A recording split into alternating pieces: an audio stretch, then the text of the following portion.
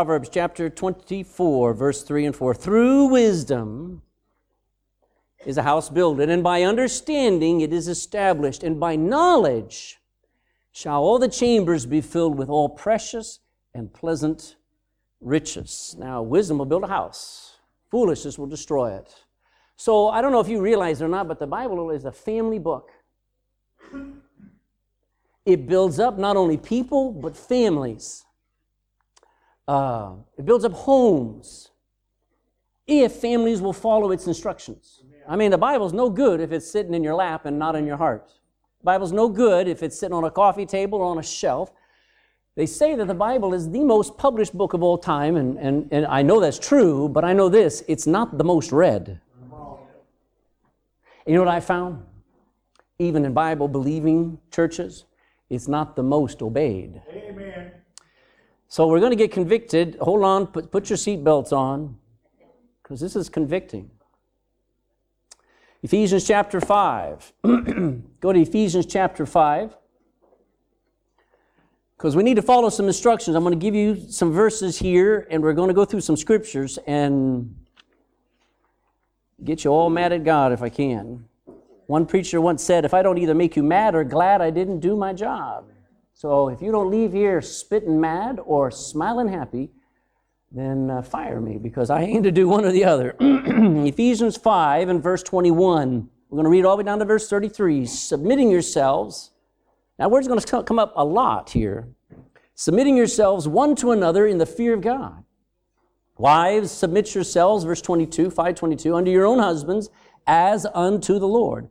For the husband is the head of the wife, even as Christ is the head of the church, and he is the Savior of the body. Therefore, as the church is subject unto Christ, so let the wives be unto their own husbands in everything. Husbands, love your wives, even as Christ also loved the church and gave himself for it, that he might sanctify and cleanse it with the washing of the water by the word, that he might present it to himself a glorious church, not having spot or wrinkle, or any such thing, but that it should be holy and without blemish. So ought men to love their wives as their own bodies. He that loveth his wife loveth himself. And no man ever yet hated his own flesh, but nourisheth and cherisheth it, and feeds it, and bathes it, and so on and so forth, even as the Lord the church. For we are members of his body, of his flesh, and of his bones. For this cause shall a man leave his father and mother, and shall be joined unto his wife, and they two shall be one flesh. Now, this is a great mystery, but I speak concerning not just a husband and wife, but concerning the Christ and the church. Nevertheless, whether you understand all that or not, let every one of you, in particular, that means every one of us, so love his wife even as himself, and the wife see that she reverence her husband. Colossians 3 now, to the right. Just a couple of pages, Colossians chapter 3, verse 17.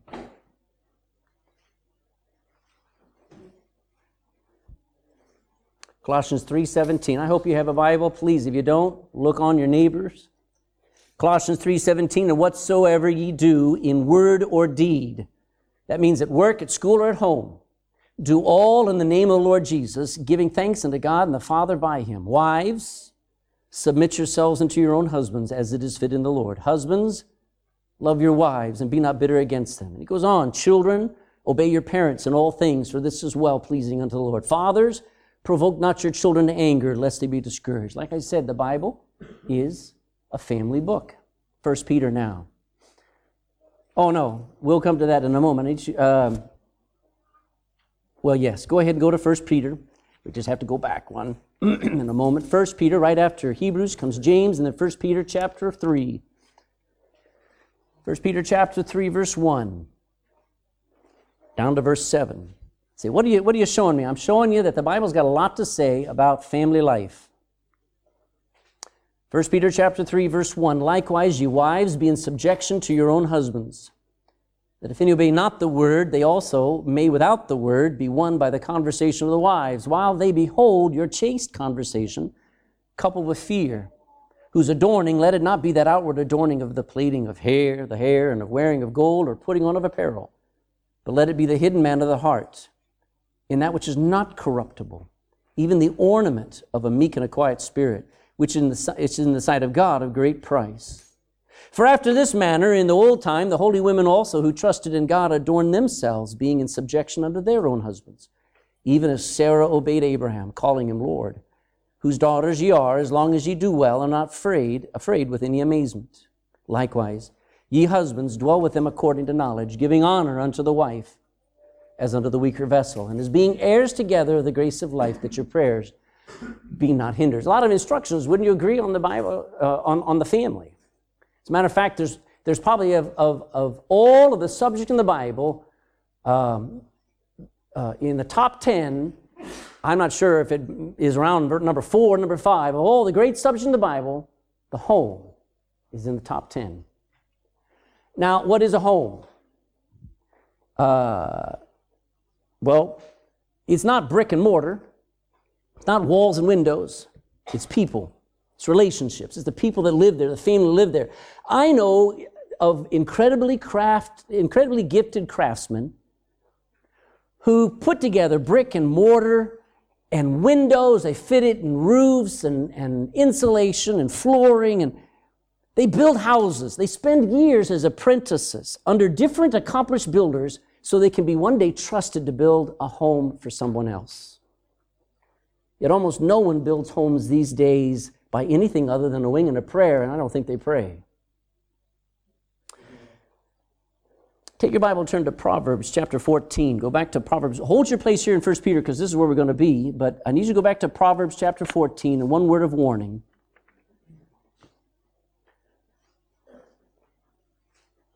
Proverbs chapter 14. In the middle of your Bible is Psalms. The next book is Proverbs chapter 14.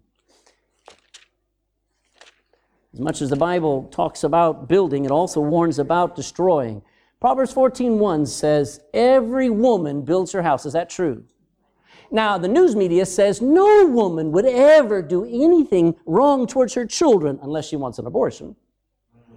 No woman would ever pull down her own house. She must love her. Not every woman is wise. Are you with me? Now, don't get mad at me. Get mad at God. You can take it out on Him.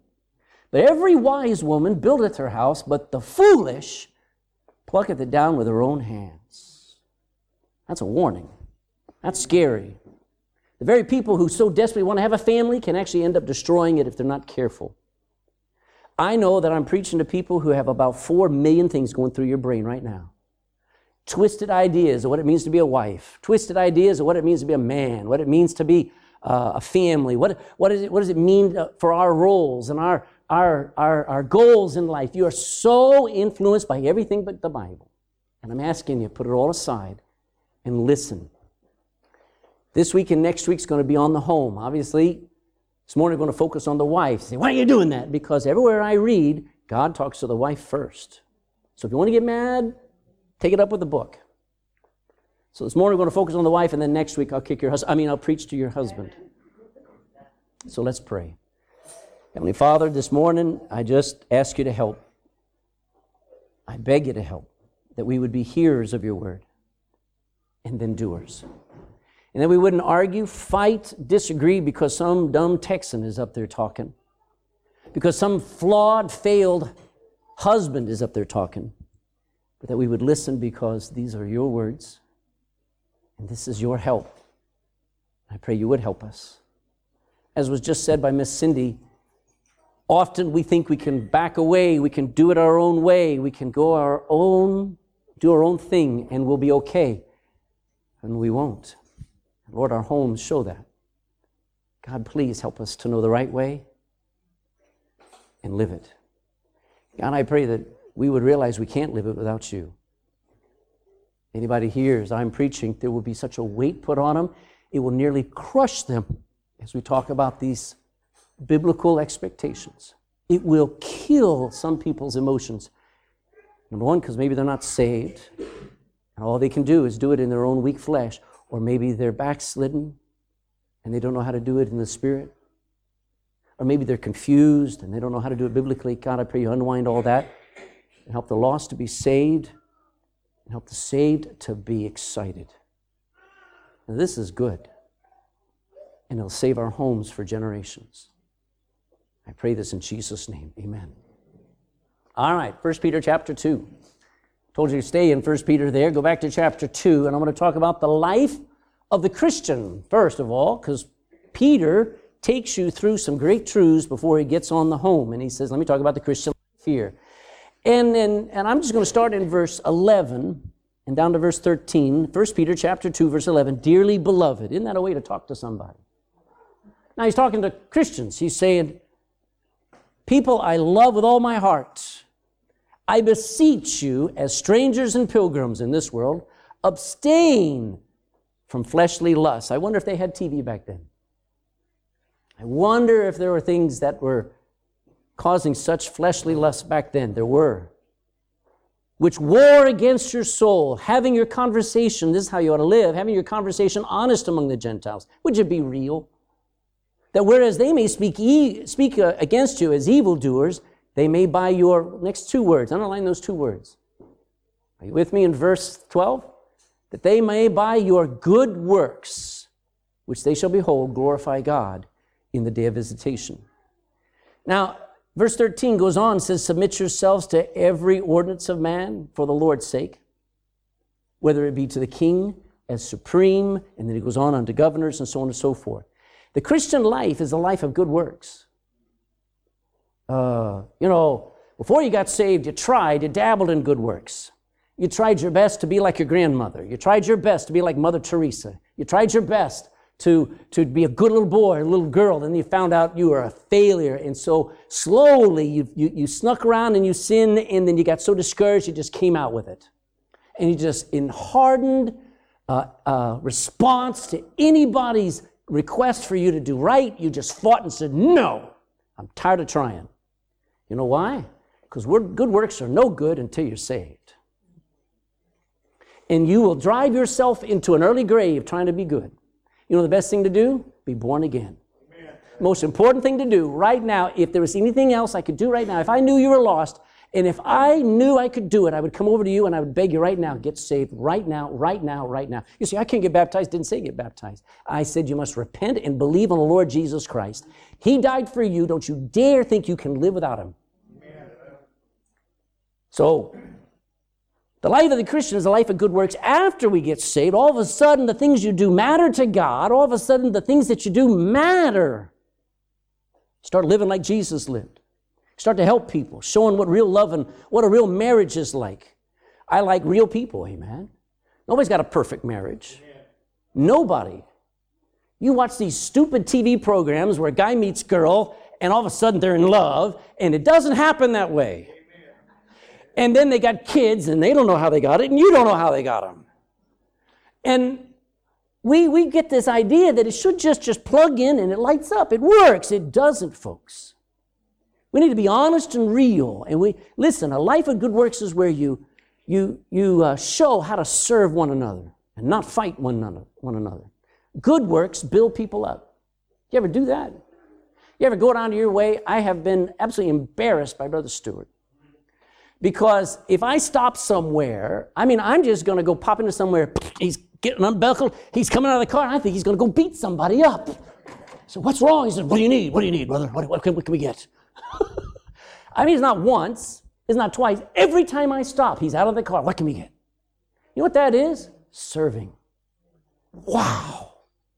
That's good works. Build people up instead of tearing them down. We need a lot more good works in Christianity, amen? Listen, I preach against good works for salvation, but I sure do challenge you, you better live by good works because of salvation. Amen. Especially in our homes. Life of the Christian is a life of good works. Here comes the clincher, though. Here comes the clincher. It's a life being submissive to God's order of things. Look at verse 14. We read there in verse 13. Let me read verse 13 again. Submit yourselves to every ordinance of man. That's a lot of ordinances. That's a lot of rules. That means you have to obey the speed limit. That means you can't spit chewing gum on the footpath. That means all of these rules and things that man has, you basically have to obey because most of them don't cross with God. Did you know that? Most of them don't. Most of the ones you don't like are not unbiblical, like taxes. So you have to do it. And you do it for whose sake, by the way? for the Lord's sake, whether it be to the king as supreme, or unto governors as unto them that are sent by God for the punishment, and by the king, for the punishment of evildoers and for the praise of them that do well. Life of the Christian is one where you submit to God's order of things. Did you notice kings are not to submit to their subjects? Did you notice that parents are not to be subject to their children? Amen. Oh, little Johnny, I just can't control him. So who's winning? Who's controlling? Husbands are not to submit to their wives. I'm not going to get an amen out of that one. Any husband does it, they're dead. But the truth is, husbands are not to submit to their wives. They are to love their wives, and they are to willingly lay down their life for their wife. They're to listen to their wife. They're to even do what their wife thinks to do. But when it comes that decisions have to be made, he's got to rule. He has to lead. Or else you're arguing with the book. Don't argue with me. Husbands don't submit to their wives, and masters don't submit to their servants. Oh, that would be silly, silly, silly, but that is how life is today. And homes are almost a total disaster. Look at Peter's list. Look at Peter's list. We're all subject to authority. Submit yourselves to every commandment, every ordinance of man. It'd be nice if it said, obey every ordinance and commandment of God. That'd be easy, amen? Well, not really, but easier. I'm obeying God, but I'm not going to obey you. Isn't that what we do? We don't have that freedom anymore. Now that we're saved, whether it's to be to the king, how many of you want to be under a king again? Let me see your hand. Besides Kevin O'Bartlett.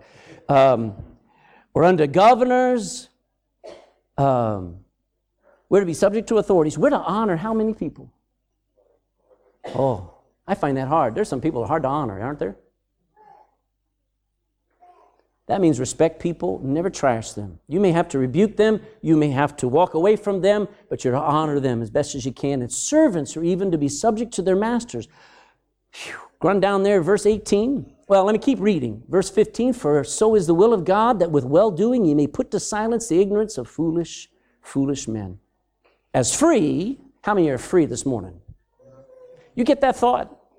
I have been made free from the bondage of my sin. I'm even free from the bondage of myself, but I am not free to do as I please. I am free, yet not using my liberty for a cloak of maliciousness to do what I want, but as the servants of God. Therefore, verse 17 says, honor all men. Love the brotherhood. Fear God. And he repeats it, honor the king. And then he gets down to where he lives. He says, servants, be subject to your masters with all fear, not only to the good and gentle, but also to the froward. The froward there means the mean, the cruel. Be subject unto them. For this is thankworthy if a man for conscience toward God endure grief, suffering wrongfully. For what glory is it if when you be buffeted for your faults, you shall take it patiently? But if when you do well, when you do good, and you suffer for it, you take it patiently, this is acceptable with God. That's a powerful list. Now, do you notice how much suffering's in there? Verse 19, he says, this is thankworthy if a man for conscience toward God endure grief, suffering wrongfully. For what glory is it if when you be buffeted, you get in trouble for your faults? There's no glory in taking it patiently. It's what you're supposed to do. But if when you do well and you suffer for it, you still take it patiently, this is acceptable to God. For even hereunto were you called, because Christ also suffered for us, leaving us an example that you should follow in his steps, who, in his suffering, he still did not sin, neither was guile, he never lied in his mouth, who, when he was reviled, he reviled not again. When he suffered, he threatened not. Could Jesus have threatened everybody around him who hurt him? Could he have followed through with the threats? And yet he threatened not, but he committed himself unto him that judges righteously. Want to have a good conscience? Well, endure grief. Suffer wrongfully. Look at chapter 4 and verse 15. Chapter 4 and verse 15.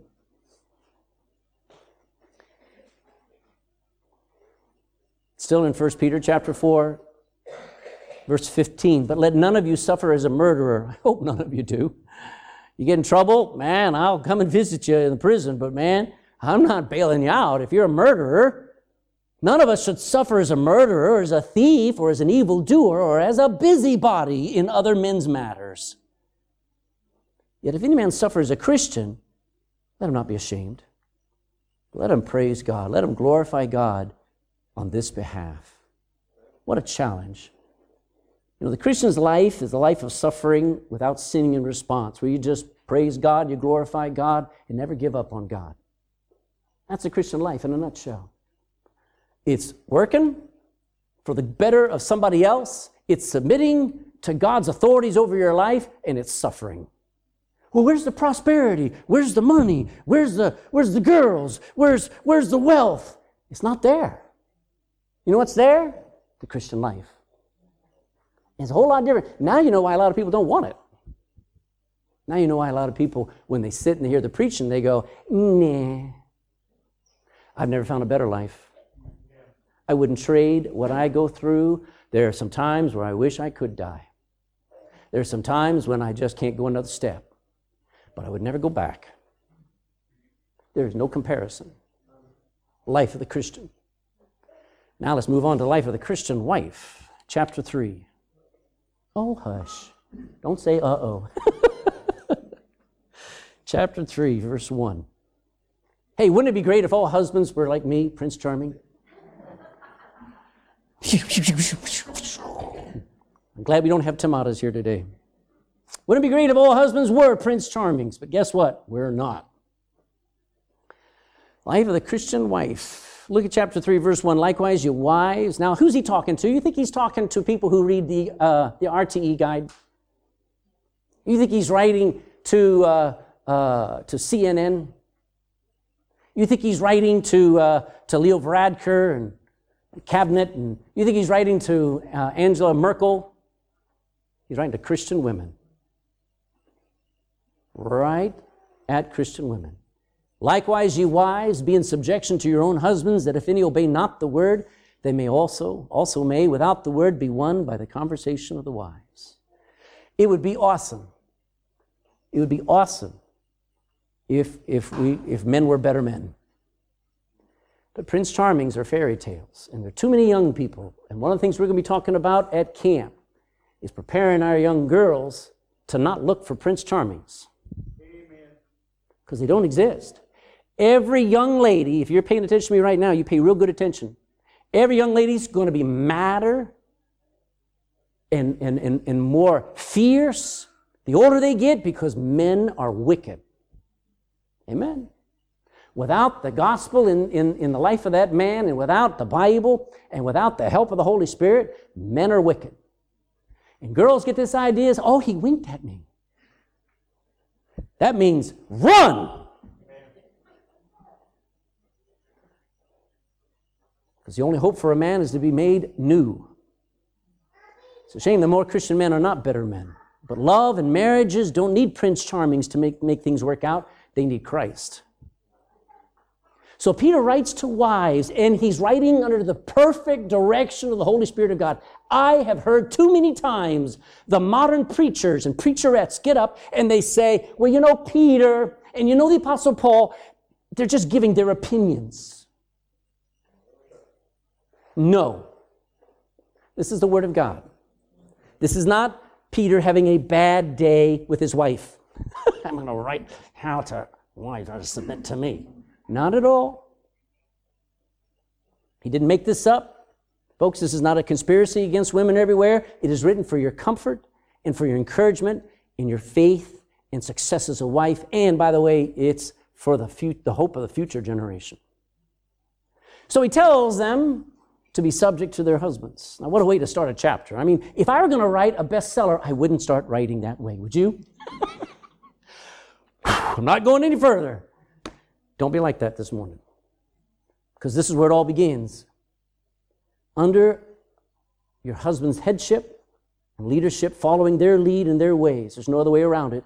There's no way to smooth it over. I read books, and they are amazing authors who can go through these chapters and make you feel good reading it. I read it, and I feel convicted. And I know a lot of you women, you read it, and you feel like, I just want to quit. You can't smooth it over. It's to challenge us and to make us better. You know, in the same way we're supposed to honor, as Christians, honor and obey the government we live under. Aren't you glad you don't live in Saudi Arabia? Aren't you glad you don't live in Iran? Aren't you glad you don't live in now some of you want to live in Moscow, but I wouldn't want to live in Moscow. Aren't you glad that we have a fairly stable government that we have freedom in, and under this imperfect government, we have to submit. In the same way that Christian servants are to submit to their masters, employees to their employers, in the same way that Christians are to submit even to suffering, wives are to honor and obey and submit to their husbands. Do you know what God could do? God would like to save this generation of homes and help the next one not make the same mistakes we've had. That's a good goal, isn't it? Stop repeating the same mistakes that your parents did and your grandparents, so on and so forth. So let him save your home this morning with these truths. First of all, go back to verse 1. Let's talk about the life and work of the Christian wife. I'm going to read these 6 verses, and then we're going to take some great truths from it. Likewise, you wives, be in subjection to your own husbands. You know what I find? I find, home problems, and the wife will be very sweet and kind to another man, but not to her husband. You know, the Bible forbids that. To your own husbands, that if any obey not the word, they're not obedient to the word. Don't think it's only saved, because I'll show you.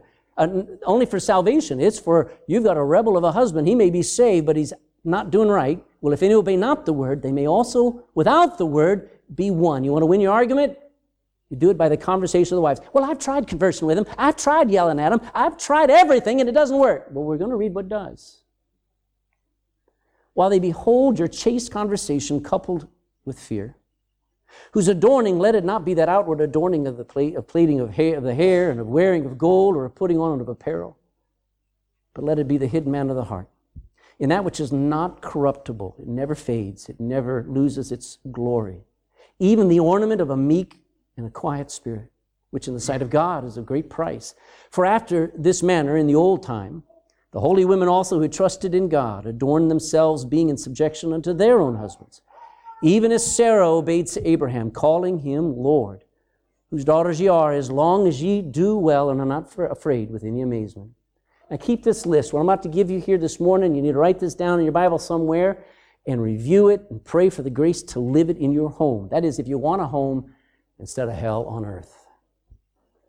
First of all, I want to say this. The life and work of the Christian wife is something that is seen and not heard.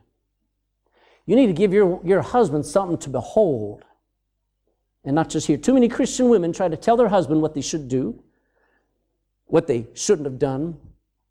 When that fails, they get louder and they get more agitated, they get argumentative, and they're doing it for all good reasons. Listen, there's nobody going to find fault with a woman who's correcting her husband when he's done wrong.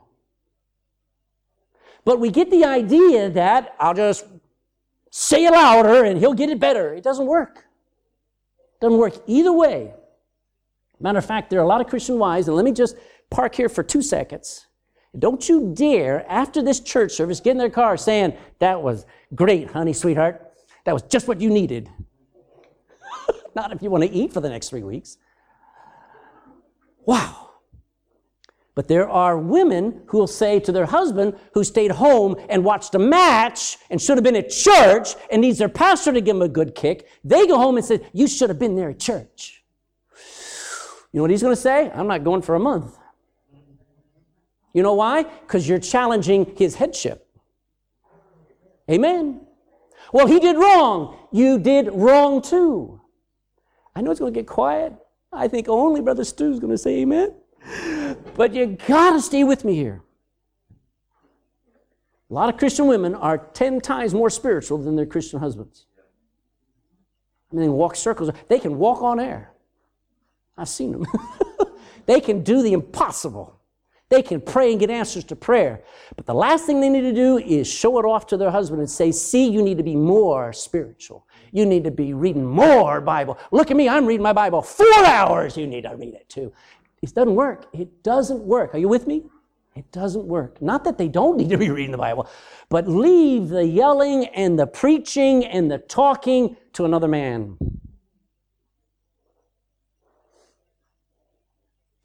The first character he starts off with is submission. You do it not out of respect for your husband, but you do it first out of respect for God.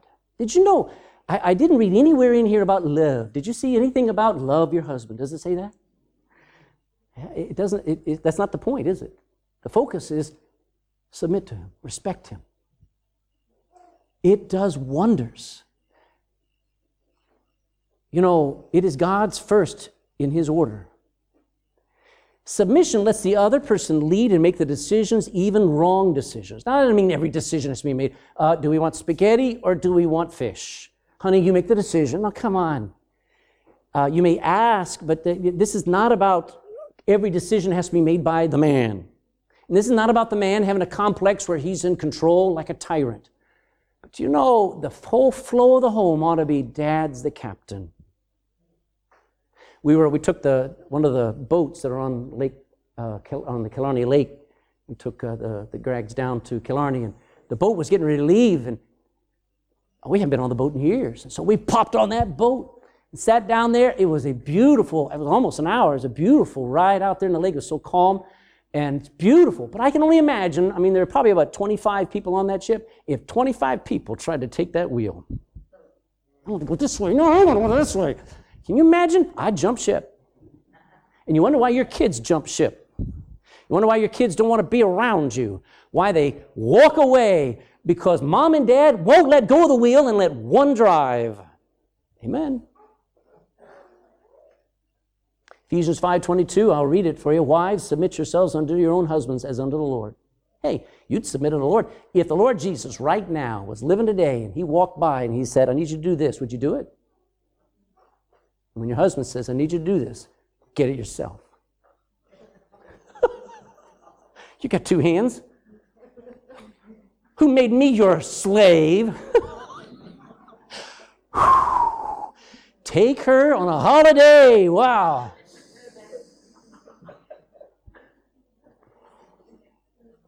You submit unto your husband as if you're doing it unto the Lord. The Bible says do it to your husband. Wives, Colossians 3:18, wives, submit yourselves unto your own husbands as it is fit in the Lord. It is so proper. It is so good looking. It is so beautiful. It is fitting. It's right.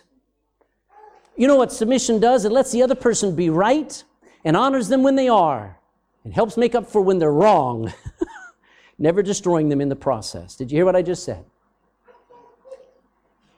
It allows the other person to be right and honors them when they are and helps make up for when they're wrong, never destroying them in the process.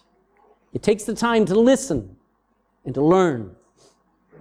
Submission begins with yielding to the leadership of your husband out of respect and honor to God, but also to them. Ephesians 5:33 says, nevertheless, let every one of you in particular so love his wife even as himself, and the wife see that she reverence her husband. It's a safe place to be. Not because your husband's so right and so smart, but because under your husband is where God works. Take your Bible, turn to James, hold in your place here, go back a few pages to James chapter 4 and verse 6. But he giveth so much more grace. Brother Stu, have you found that to be true? God's grace just keeps going, keeps flowing, keeps coming. Never runs dry. But he, God, giveth more grace. Wherefore, he saith, God resisteth the, but giveth grace unto the humble. Therefore, submit yourselves, therefore, to God, and then you'll even be able to resist the, and he will free from you. So the moment, tell me if this is right or wrong, okay? Bill, tell me if this is right or wrong. The moment that I'm under authority, who's helping me? God is. God gives grace to the humble. When I'm under authority and I'm doing what my authority says, when I am not fighting and I'm adapting, I'm changing, I'm serving, God's helping. But the moment I say I don't like my authority and I step out and I start to go my own way and I say I'm going to put you in your place, who's now helping me? The devil. And believe me, he shows up real quick. But if I ever try to get rid of Satan's work in me at this place, will I ever succeed? Man, I hate how the devil's fighting me every day. How do I get that victory? Back under my authority. So the safest place, ladies, is in that place of submission. Think about it. Fighting your husband allows the devil to work. Another characteristic of the Christian life is this thing called chaste. Back there to the right, go back to 1 Peter chapter 3, and he's got a great old word. It's called chaste. And it simply means unlike the world. Verse 2 says, give them something to look at. What are they looking at? Well, they look at your chaste conversation. Chaste means it's not like everybody else handles. You know, a wife, when she doesn't say things, says more than they all. Chaste couple conversation is very carefully chosen words. When you're not offensive, when you're not in somebody's face, you're chaste. That allows you to be clean, pure, sweet. When your husband sees that, believe me, you have his attention. No question. He then says something else. He says, proper fear. Coupled with fear, not of your husband. Go to Ephesians 5. Holding your place here, go to Ephesians chapter 5 and verse 21. Ephesians 5:21, still holding your place there in 1 Peter chapter 4.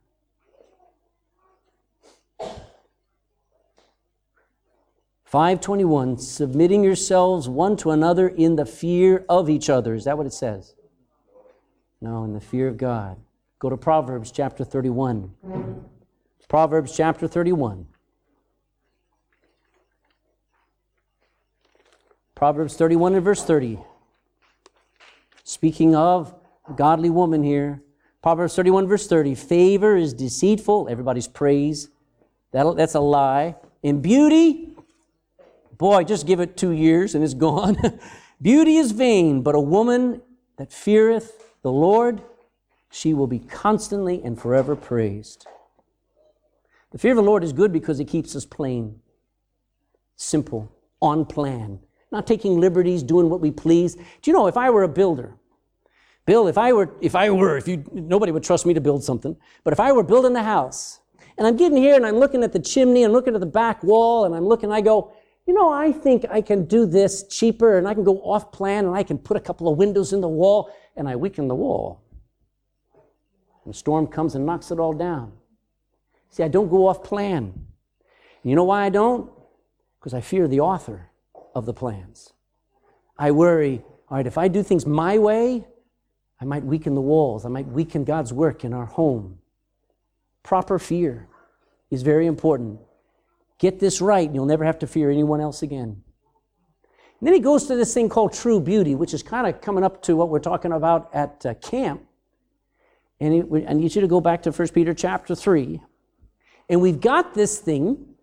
Verse 2, it says, you want your husband to behold a chaste conversation, which means limited words, controlled words, coupled with the fear of God. Verse 3, and looking beautiful. Look at verse 3. Oh, I can do that. I just bought a new makeup kit. No. Verse 3 says this, whose adorning let it not be. Boy, there go all the YouTubes about how to do makeup. There go all the YouTubes about, did you hear about the woman? I know Eric's going to croak here, but I'll tell my joke anyway. The woman's sitting there in front of her vanity mirror, and she's putting on this white cream, and the little boy looks at, her son looks at her and says, Mommy, what are you doing? She says, I'm making myself beautiful. And a few minutes later, she starts taking it off, and he says, you giving up already?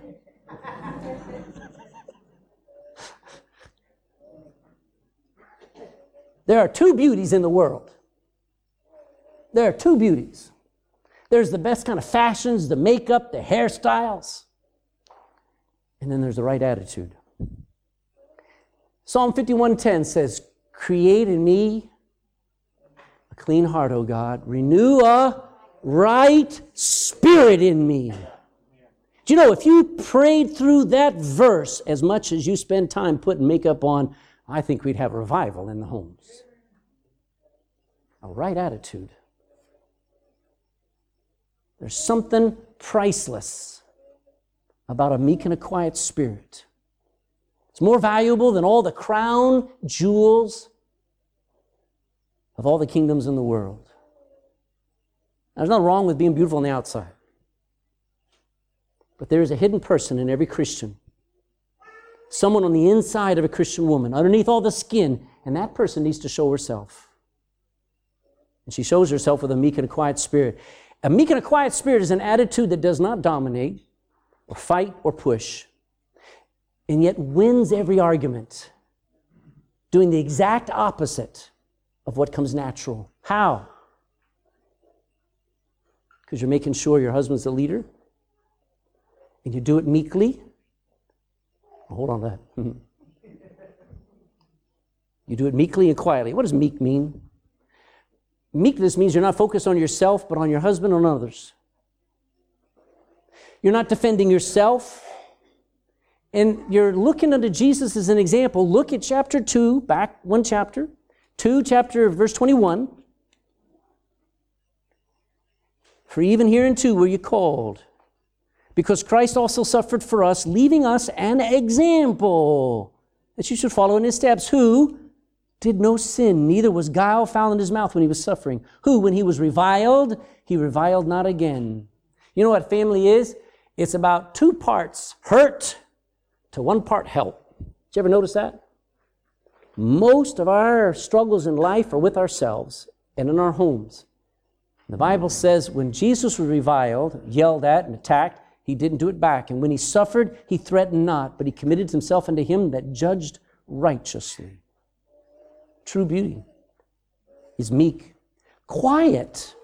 Kind of had this discussion a couple of weeks ago. Quiet is not when you're silent. Don't think in extremes like yelling and just being quiet. No, it is and just being silent. It is a quiet respect of your home and for those who can hear as you talk with your husband. Proverbs 25:15 says, by long forbearing, that means patiently putting up with him, is a prince persuaded, and a soft tongue breaks the bone. So a soft and soothing way of speaking will often and almost always accomplish the most difficult of things. Those 2 gems are priceless. Now you say, well, so what? Well, let me show you the opposite. Proverbs 27 says this, he that blesses his friend with a loud voice, rising early at 6 a.m., it shall be counted a curse unto him, and a continual dropping in a rainy day, and a contentious woman are alike. What are you saying? You know what? You could be walking by your neighbor's house at 5:30 in the morning and going, good morning, Jim! Great day, isn't it? And you know what he'll do? Curse you! I was sleeping. And you know, yelling, no matter how right you are, is just as bad in any discussion, because contentions never stop. You know what it does? Chaste conversation, saying what needs to be said, and honoring the head. Proverbs 21:19 says, it's better to dwell in the wilderness than with a contentious and an angry woman. I wish men could amen that, but they would not live. It is better to dwell in the corner of a housetop than with a brawling woman in a White House. I don't know. Can you imagine Katie Taylor being married to her? She'd knock you flat if you ever crossed her. Man. Is that your home? Now, God doesn't stop there. He goes on and he gives us a very good example. There are 2 very good examples of submission in the Bible. There's actually a lot, but 2 I'm going to mention. Look in chapter 3 and verse 6. Well, verse 5 and 6. For after this manner in the old time, the holy women also, back in 1 Peter 3:5, who also trusted in God, they adorned themselves, being in subjection unto their own husbands. Even as who? Obeyed who? All right, now watch it. We got it there in verse 1. It says, likewise, you wives, be in subjection to your own husbands, that if any obey not the word. I have too many people say, well, that's somebody who's not saved. That's trying to win your husband. That's a good start. But what is Sarah trying to win? Is she trying to win Abraham to God?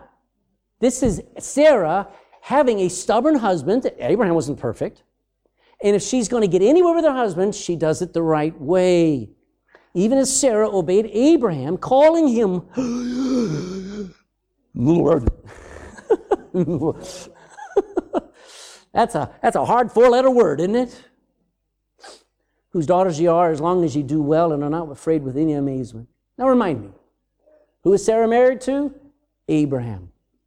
This scripture is not just for unbelieving husbands, but for godly men who at times do wrong and would never be won by being loud and pushy and argumentative with them. Her responses to Abraham are the right example for dealing with any husband who's not doing right. God calls women like Sarah holy women, godly women. What a praise. Holy does not mean like a nun. It means clean. It means godly. It means right. It means saintly. It means pure and virtuous. You know what the key to this whole thing is? Sarah trusted Abraham, right? No. You wouldn't trust Abraham. You wouldn't trust David with your wife. You wouldn't trust Noah with a bottle of Chardonnay. You wouldn't trust Abraham with your son. You wouldn't trust Abraham with another woman either. I'm telling you, this is about men and how you're going to manage and win an argument with them. You trust God. Most of us are terrified that God's going to let us down. We find it so hard to do things God's way because we don't trust God. You know why people won't get saved? You know why there are people in this church sitting here right now who have been pled with, prayed for, begged to get saved, and they won't get saved. You know why? Because they don't trust God. They just can't bring themselves to say, God's right and I'm wrong. So be it. I trust Him. You say, what does it take to get saved? Trust. I give it over to Him. I trust Him. I will follow Him because He's right. Sarah trusted God.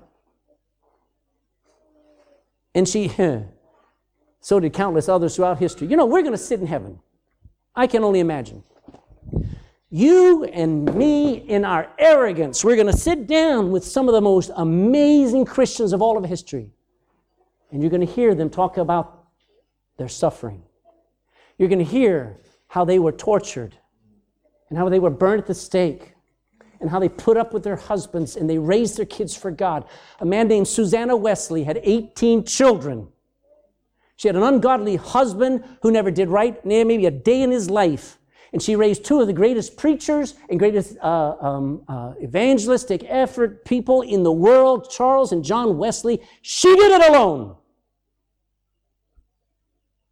And we're going to sit down next and go, yeah, I had a couple of hangnails. I cried all day. I lost my job for the third time. I'm telling you, I put up with a Texan yell at me every Sunday. I tell you, my Christian life is so hard. And you're going to be so ashamed that you didn't suffer at all. You didn't try. We're going to sit down next to Sarah, who had to put up with Abraham. You say, what bad things did Abraham do? You know what he did? Well, I won't talk about the bad things only. Let me just show how hard it was for Sarah to follow Abraham. You see where I say that. There we are. I'll talk about it in a second. Before we get there, I'm going to say this. She adorned herself the very way that was talked about in previous, with a meek and a quiet spirit. You do not find Sarah, except once, crossing her husband. Generally, she was a meek woman. Generally, she had a quiet demeanor towards her husband. Generally, she was in subjection to her husband. Titus chapter 2 says this, the aged women likewise, that they be in behavior as becometh holiness. Not false accusers, not given to much wine, teachers of good things, that they may teach the young women to be sober, to love their husbands, to love their children, to be discreet, chaste, keepers at home, good, obedient to their own husbands, that the word of God be not blasphemed. If the Bible says it and a Christian's not living it, what does that look like? It looks like blasphemy to God. And the point is, Sarah obeyed Abraham. She obeyed him when it didn't make sense. Can you imagine your husband looking at you? I can just see some woman coming back from church, and I'm preaching on something, and the husband comes home and says, I'm going to be a missionary. I'm going to be a preacher. I think God's burden on my heart that I preach the gospel. There are people all over the world, and if God called me to Afghanistan, I'd go, and your wife would faint. Now, you know why. I mean, that's rough. But when Abraham said to his wife, we're leaving home. We're leaving mama and daddy and grandma and grandpa. We're leaving brothers and sisters. We're leaving the farm. We're leaving the wealth. We're just you and me. We're going to go wherever God leads us. Do you know where we're going? Have not a clue. You know what Sarah did? Lead on. Wow. Could you do that? Sarah obeyed when it didn't make sense. Sarah obeyed when it was risky to do so. Abraham told her, Listen, these people, you're stunning. At that point, she's 75 years old, forgive me. A 75-year-old knockout. I mean, top to bottom, she's probably the most beautiful woman, evidently, for her age. I figure for 50 years, I don't know. And Abraham's like, they're going to kill me to get you. And he says, tell them you're my sister. Now, I don't know how that makes any sense.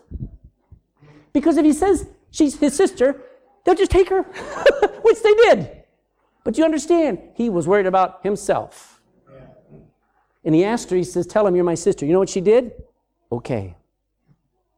That blows my mind. She obeyed when it was risky. She obeyed when it didn't make sense. By the way, I'm not saying that she obeyed imperfectly, but it was her way of life, and it needs to be a way of life among all Christian women. If you want to win the arguments, if you want to win your husband's faith in Christ, if you want to win your husband's heart towards you, towards your children, and towards what's needful. And this all goes back to what she saw in her husband. You know how she saw her husband? You're the boss. She used a word that is not in the Western world. She called him Lord, which means she thought of Abraham as the one in charge, as having the power in her home. I know these are forbidden concepts today. You're not going to see an article in the newspaper about this kind of stuff. You're actually not going to hear most churches ever go down these verses and take it like it says. But the Bible has never been in step with the culture, has it? And a home is not built by angry men and angry women. It is built by godly men and women who live and think and do like the Bible says. Now, verse 6 ends this whole thing, and I'm going to finish with this. Don't be afraid to try. Look in verse 6. He says, even as Sarah obeyed Abraham, calling him Lord, whose daughters you are, as long as you do well and are not afraid with any amazement or shock. Don't sit here and be surprised at what I'm saying. Don't be afraid to try. He calls him a daughter, and a daughter is someone trying to be like their mother. So be like Sarah. Not so your man can get what he wants all the time, so that your home thrives and your husband changes and your children have hope. If your children don't see love and a home in your home, it makes it harder on the next generation. Do well. Do well to each other. Do well to everybody, but especially in the home. And trust that God's way will work best, because I have found, as I've read my Bible and my own experience, I know it does. Now, by way of invitation, let me say this is not for all wives.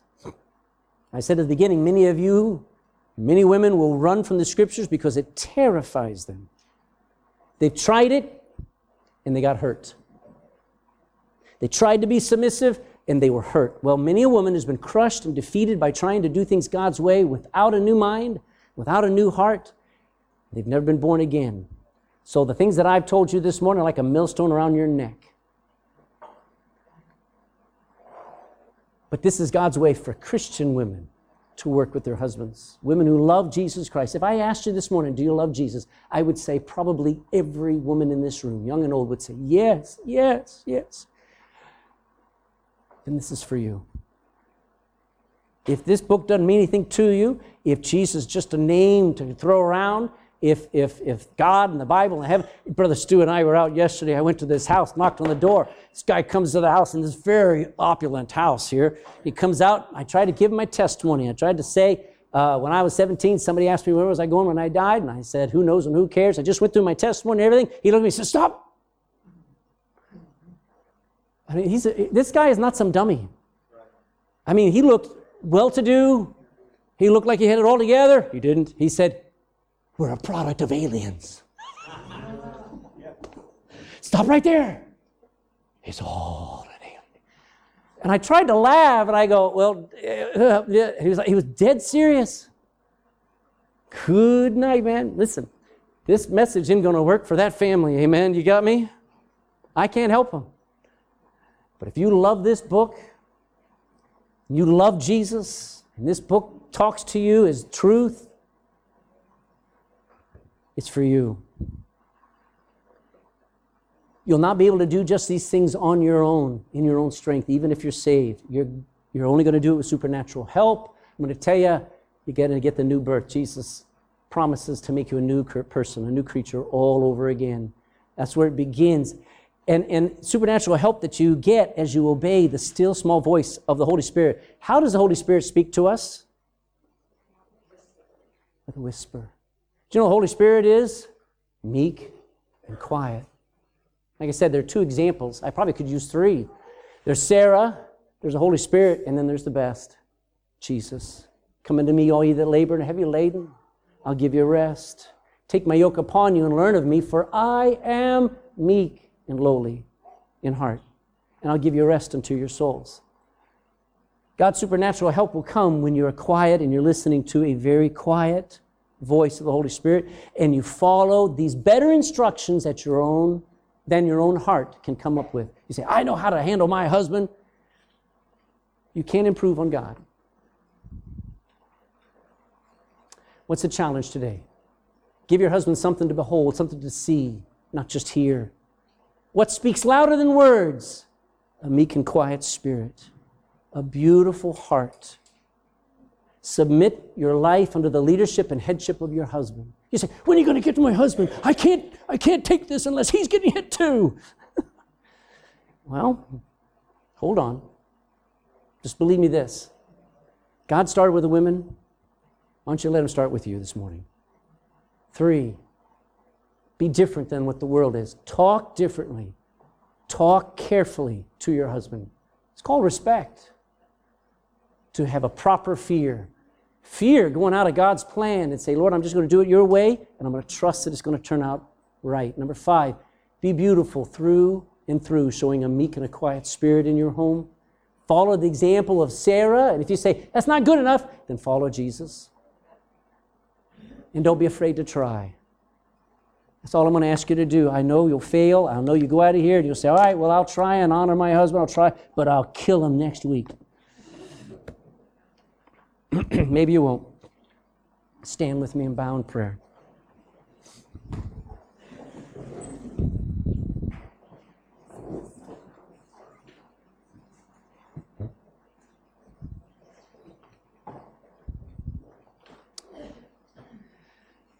All over this world, before we pray, let me just say this. All over this world, there are people crying out, is there any hope? Has anybody got anything worth living for? Is anything working? Or is everything just a mess like it is everywhere else?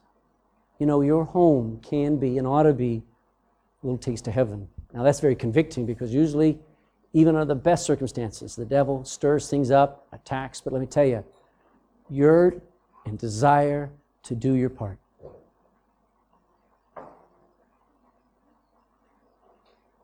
Father, I ask that you would help us to allow ourselves to be convicted and that we'd realize you know the way. And the suffering and the serving and the patience pays off. If we trust you.